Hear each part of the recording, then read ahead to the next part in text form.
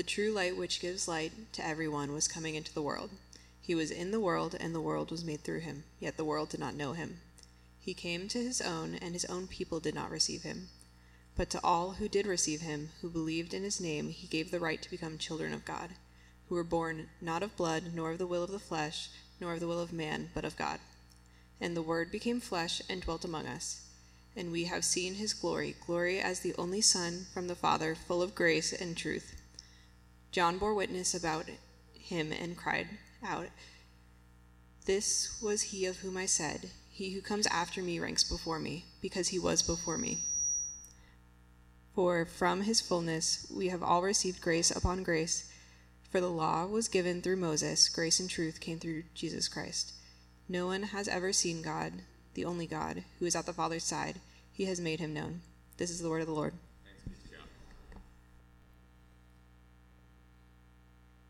In 2005, a man named Bobby Henderson, he wrote a satirical open letter to protest the state of Kansas permitting intelligent design to be taught as an alternative to evolution in public schools. In his letter, he demanded that science classrooms give equal opportunity to a being of his own creation known as the flying spaghetti monster. Now, many of us are familiar with the flying spaghetti monster. You've heard the satirical claims that we have just as much proof for a flying spaghetti monster as we might have for the existence of God.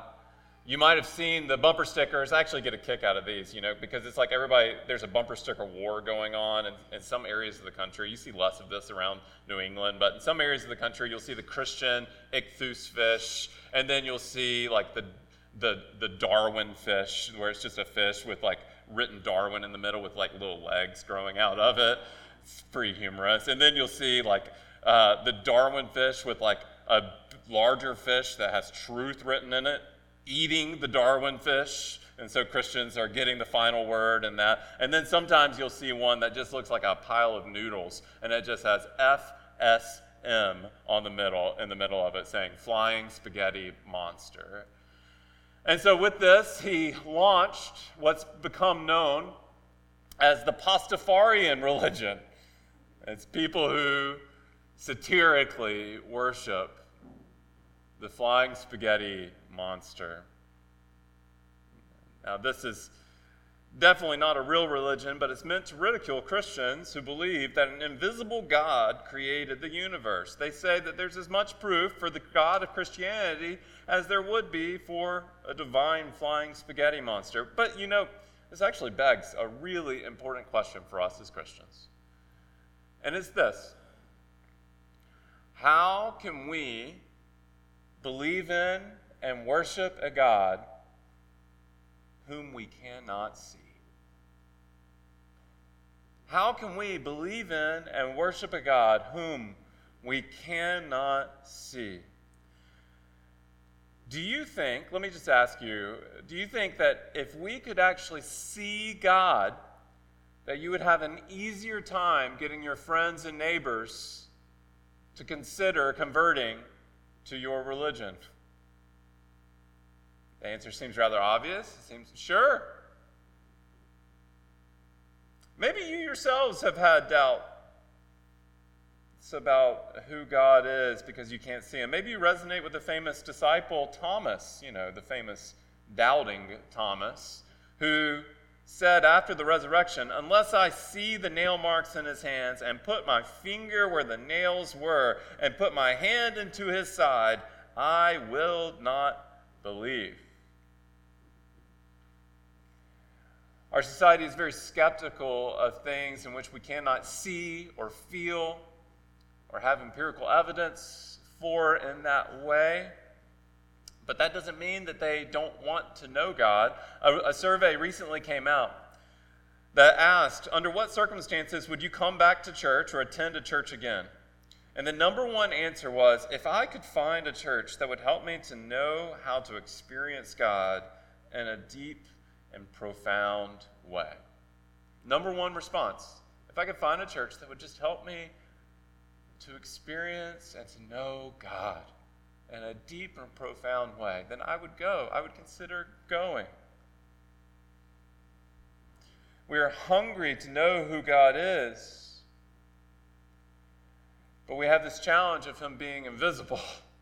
And it's not a new challenge. It's a challenge that we've been carrying around since the Old Testament. When you read through the Old Testament, it's not like you think about the Old Testament as a place where all these miracles and miraculous revelations of who God is happen. I often used to think as a young man, if God would only just appear to me like he appeared to Moses, or appear to me like he appeared to Noah, or if he would just speak to me like that, obviously it would be so much easier to believe. But when you read the Old Testament, what you see in the Old Testament is that God never shows up in physical form like that, other than in the Garden of Eden, where he used to walk in the cool of the day. You would see the messenger of the Lord, the angel of the Lord often come. God embodied as a person, it would often come in that way. But there seems to still be this big divide between who God is and how his people receive him. He's still unseen. There's this place in Exodus 33 where Moses is on top of a mountain and he's begging the Lord. He's saying, "Show me your glory." He wants a full experience of the glory of God. And how does God respond? He says this. He says, "I will make all my goodness pass before you. All my goodness will pass before you, and I will proclaim before you my name, the Lord, but you cannot see my face. For man shall not see me and live." So even here in the Old Testament, there's this idea that God is still not something that we can lay eyes upon, or someone that we can lay eyes upon. After this, the Lord places Moses in the cleft of the rock, and he covers him with his hand while he passes by. The Lord both reveals and conceals himself at the same time. We read in other places in the Bible about the Ark of the Covenant, which contained the presence of the Lord. The famous story of Uzzah, who reaches out and touches it in an unworthy fashion, and he's struck dead at that moment. If you grew up in the 80s, then you might be familiar with the movie Indiana Jones, which had real-life fascists in it. The Nazis were trying to steal the Ark of the Covenant, and at the end of the movie, spoiler alert, okay, end of the movie, they actually do get the Ark of the Covenant, and they open the Ark of the Covenant, and they look, they're beaming, they're glowing, they're so excited about seeing what it is, and then in classic 80s fashion, their faces melt off, and one of the heads explodes. It's really, I watched it this morning, it's really worth it. Go and YouTube this if you haven't seen it before, not with the children around. And it's okay because they're Nazis. You can do anything to Nazis in movies, and it's kind of plot armor, right? It's like, Nazis, bad people, okay. Verse 18 in our text today. I've had a lot of flying spaghetti monsters and Nazis. All right. Verse 18. No one has ever seen God. If no one can see God, what are we to do? Are we hopeless? No one has ever seen God, the only God, who is at the right hand of the Father's side. He has made him known. This is talking about Jesus. And what John wants us to know is that Jesus is the full revelation of the person of God. That Jesus is God that we can see. He has revealed God to us. Here's the reality, my friends. You can believe something that you have never seen. You can believe something that you've never seen. No one in this room has ever seen George Washington. Yet, we believe that he was the first president of the United States and led the Revolutionary Army. We believe what we've learned about George Washington. And why do we believe those things? Because it was taught to us by those who were eyewitnesses, who wrote the things down, and it was passed down to us. You cannot observe history. It must be recorded and passed down. We also believe things like gravity Why do we believe gravity? Because we see the effects of gravity. And we understand that it must exist because we're all sitting and not floating. Our friends might say, if I could just see God, I would believe in him. But I'm not so sure that's true. Let's look at the passage again. Let's see what it has to say about this. Verse 9, back to the top. Verse 9, the true light, which gives light to everyone, was coming into the world. So this passage says that Jesus is the true light that gives light to everyone. That means he is illuminating everyone. Was coming into the world that he created. What an amazing picture that the Lord of all the universe is coming into the world that he created. The one true author has written himself into the story. Verse 10, he was in the world, and the world was made through him, yet the world did not know him. He came to his own, and his own people did not receive him. So this passage is teaching us that God has revealed him. People did see him. The author of creation came into the world, and what happened? He was rejected. He came to his own, and his own did not receive him. Thousands of people witnessed the miracles of Jesus. They witnessed him undoing the effects of the fall. They witnessed him calming the storm. They witnessed him feeding the thousands, turning the water into wine. They witnessed him healing person after person, casting out demons. They witnessed all of these miraculous signs, and what did they do? They did not receive him. Instead, they screamed, "Crucify him." Those in which he came to save did not want to be saved. Instead, they killed our Lord. Seeing is not necessarily believing. Jesus illustrates this with the story of Lazarus and the rich man from Luke 16. In this story, a rich man dies and he goes to hell, and he sees Abraham in heaven, and this is all just a story to communicate a point. It's not actually like exactly everything that you see here. I don't know if you're going to be able to communicate with Father Abraham from hell. But he sees Abraham in heaven while he's in hell. And he begs Abraham and he says, "Please send messengers to my brothers and sisters, to my family, and tell them to listen. Tell them to come." And this is how Abraham responds. Abraham says, "They have Moses and the prophets. Let them hear them."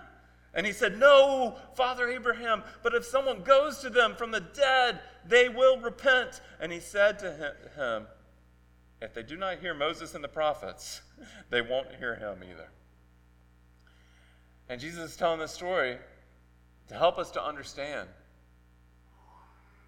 that even if someone was to raise from the dead, as he did, that not everyone would receive him. Anyone who's tried to share their faith, and there are many of us here who have very thoughtful faith, and if you're here today and you haven't worked through these questions, there's many people in this room. We are in Somerville, Massachusetts, who have worked through the intellectual struggles that come with following Christ. And there are many of us here who have tried to share our faith with friends and family members and explain how it's reasonable, how we have eyewitness testimony of what God has done through Jesus Christ, and it's reliable. We can read these things, and there's reason to believe it. And not only that, we have the indirect evidence of the creation of the world and all the ways that the Lord has revealed himself through creation and then through direct revelation of his word and eyewitness testimony. And we can explain all these things. We can have a Locke-type argument. And unless someone's heart has been pricked by the Lord, they're going to reject it, almost always. They're going to say, "Still, I don't care. I don't see." Unless God moves in their heart, they're not going to come to faith.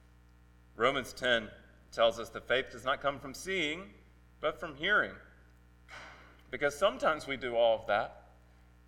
And what does the Lord do? But he opens their heart to see themselves as they should be seen. The true light shines in the dark places of their heart, and they understand the Lord's love for them. They go to him. Romans 10:17, faith comes from hearing the message, and the message is heard through the word of Christ.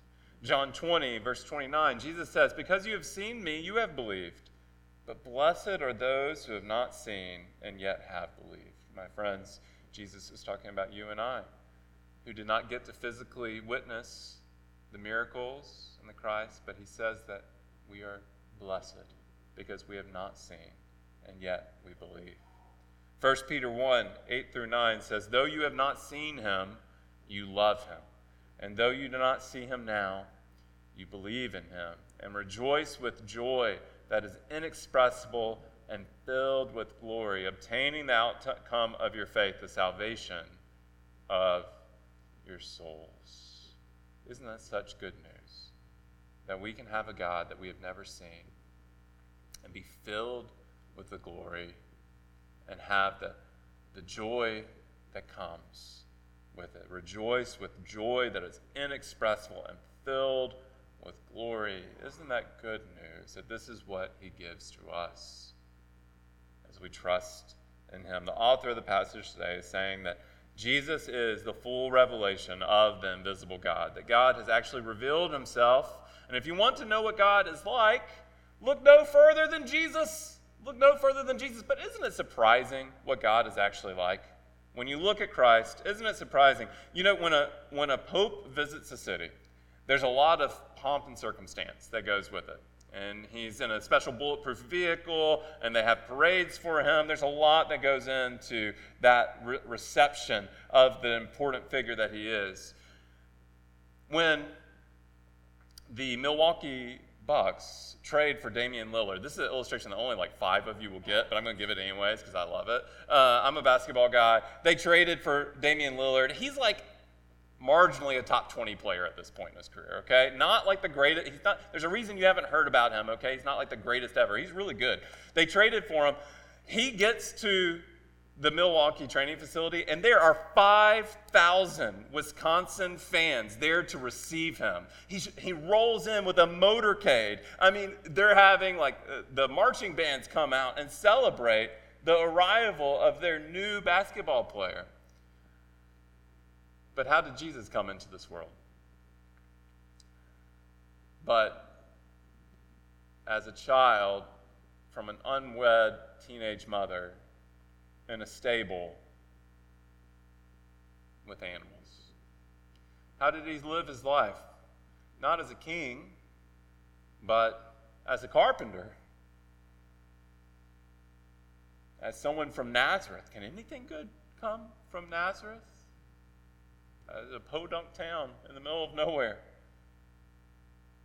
He came, and though he was a great teacher, the religious leaders rejected him his entire life. He was never going to be the big Instagram star that many people long to be. It's surprising to see who Jesus is. Associating with the lowly is not wealthy, lived a humble life. This is not the God we expect, is it?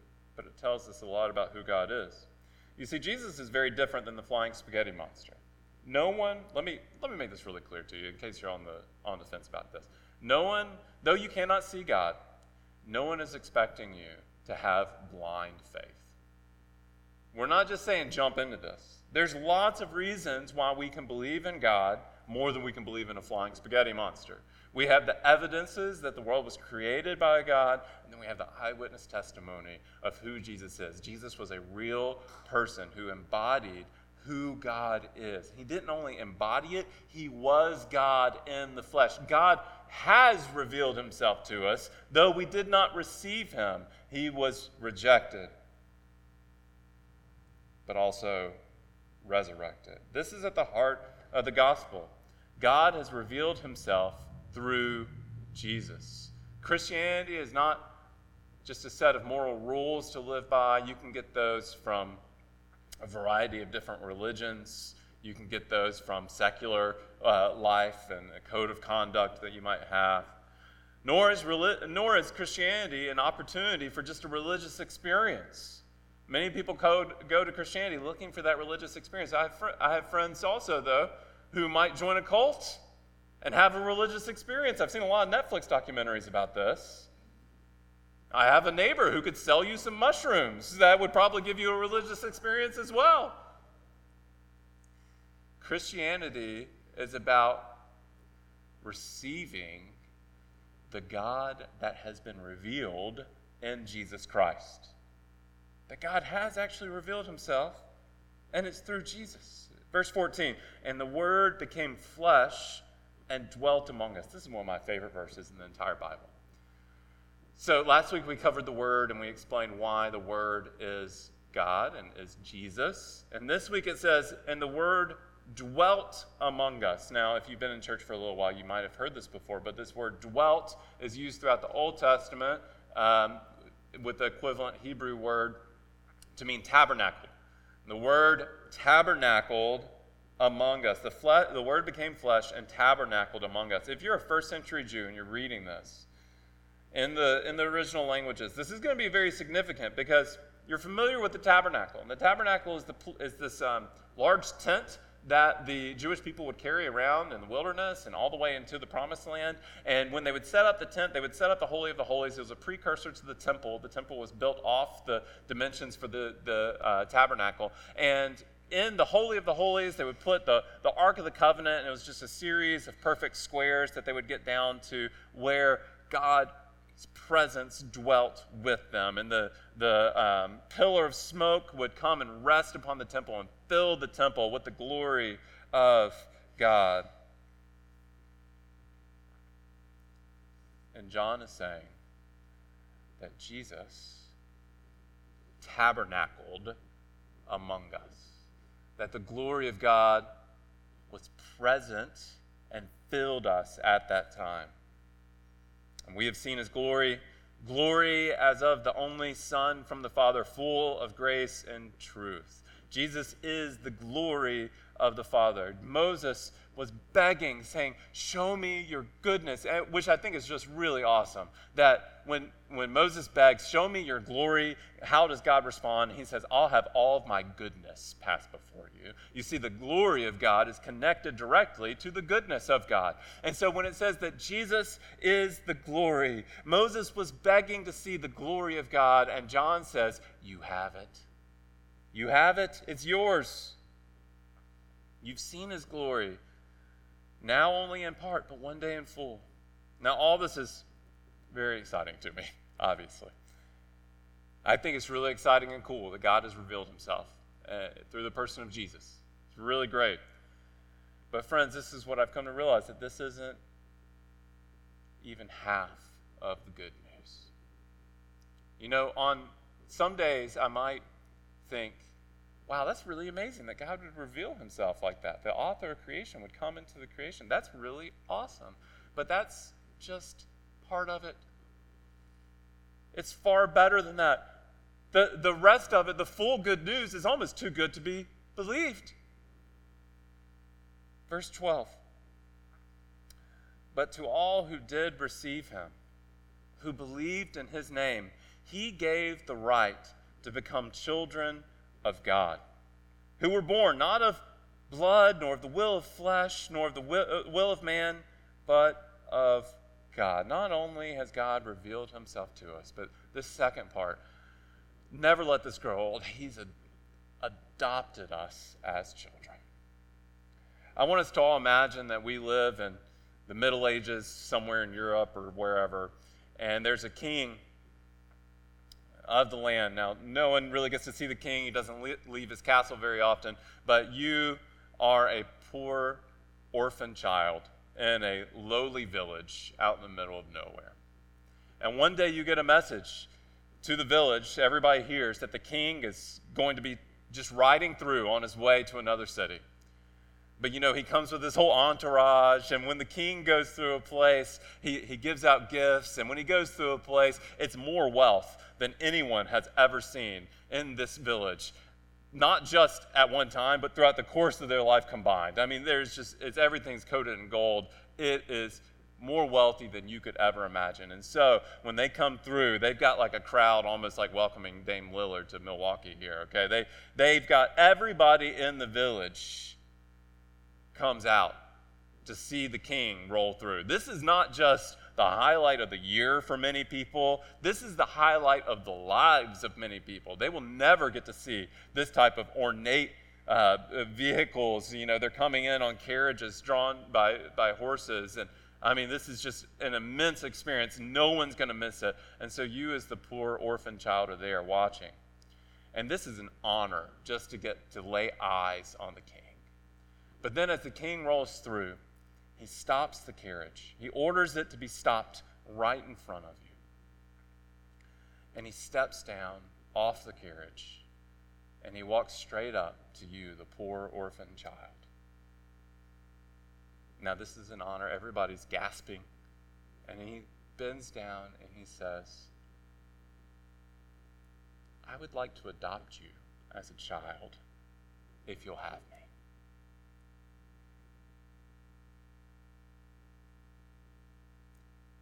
That's the gospel. Not just that we get to see him, but that we get the full rights to be called a child of God. From that day forward, you know to whom you belong. You have full protection of a child of the king. You have a full inheritance of the child of the king. Sure, it's an honor to see him, but to be received by him, to be welcomed as a child. This is what our God has done. He sent his son into the world to live the life that we should live, that we never could, to live a perfect life, and to die the death of a sinner, so that we can have the great switcheroo, so that his righteousness becomes ours, and he takes on our sin. Our sin is paid for, and we are united with Christ and adopted as a child. This is the gospel. Not that God has merely revealed himself to us, but that he's adopted us. Hear it again. But to all who did receive him, who believed in his name, he gave the right to become children of God, who were born not of the blood, not of blood. That means that you were not born by natural means. You were not naturally born as a child of the king. It doesn't matter who your parents are, in other words. For Christianity, it doesn't matter how wealthy of a family you came from. It doesn't matter where you came from. This is a message for all people everywhere, every nation, tribe, and tongue. It does not matter. You were born not of the blood, nor the will of the flesh, meaning you can't earn this. You can't do anything. You can't be over there juggling so that the king might want to bring you in. He might want to bring you in as a jester, but he wouldn't bring you in as a child. You cannot earn this either, nor the will of man, but of God, his sovereign choice, and him waking us up to that reality of his love. The only way you can become a child of God is by hearing the message of Jesus and by receiving him, to believe in his name. This is not simply acknowledging his existence, but his name embodies who he is. It's kind of like saying, my friend, he has a good name in the community. And he's well known. His name embodies his essence of who he is. So we have to receive his name. To be a child of God is what we get. And what does it mean to be a child of God? I have 3 children. I have some just general facts about children for you. They're needy, but they lack all cynicism. They'll believe anything. My kids love magic shows because it's like really happening. They're not cynical like we are, but they're needy. And here's another thing about children. They're not in charge, though they think they are often. They're not in charge. They only think that they are because we give them that ability to think that they are. And friends, the gospel is that we must become like children. That you're not in charge of your life. That you have a father who knows better than you do. And that you have to relinquish control to him. You have to let go of your life. It's a joy to do so because you trust your Father so much. You receive him to take care of you, to provide for you, to hold you close when you're hurting, to give you good counsel when you're confused. You know, I have 3 kids of varying ages, 10, 7, almost 3. And they need different things from me at this point. My older kids need, and really, in proportion to how old they are, need more emotional bandwidth from me. And sometimes that's so much harder to give than what my 2-year-old needs, which is my 2-year-old has a new trick. I can tell stories about my kids as long as they're in diapers, okay? So he's potty training, so we're still good. His trick is I just say, Rowan, I love you. And he says, I love you too, Dada. And then he gives me a big hug. And that's just so simple, and it's one of the joys in life.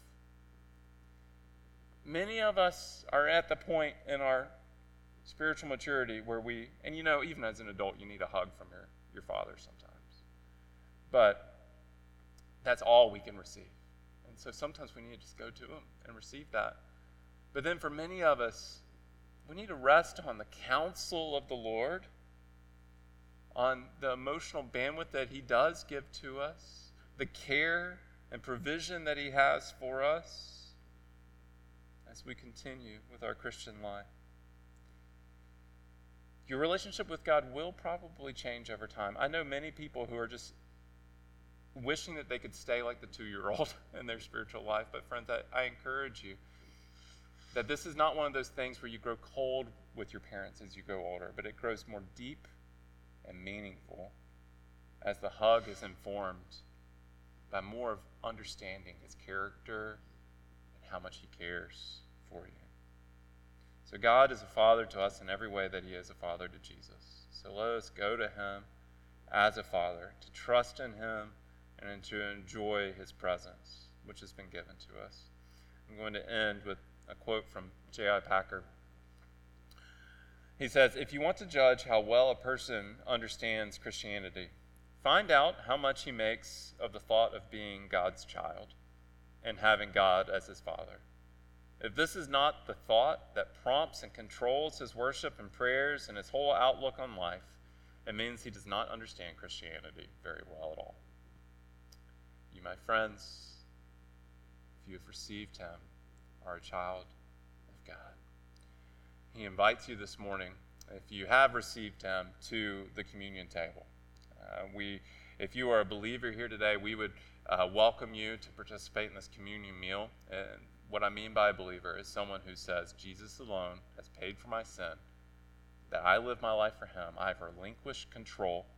I believe he rose on the third day, and that I am following him with my entire life.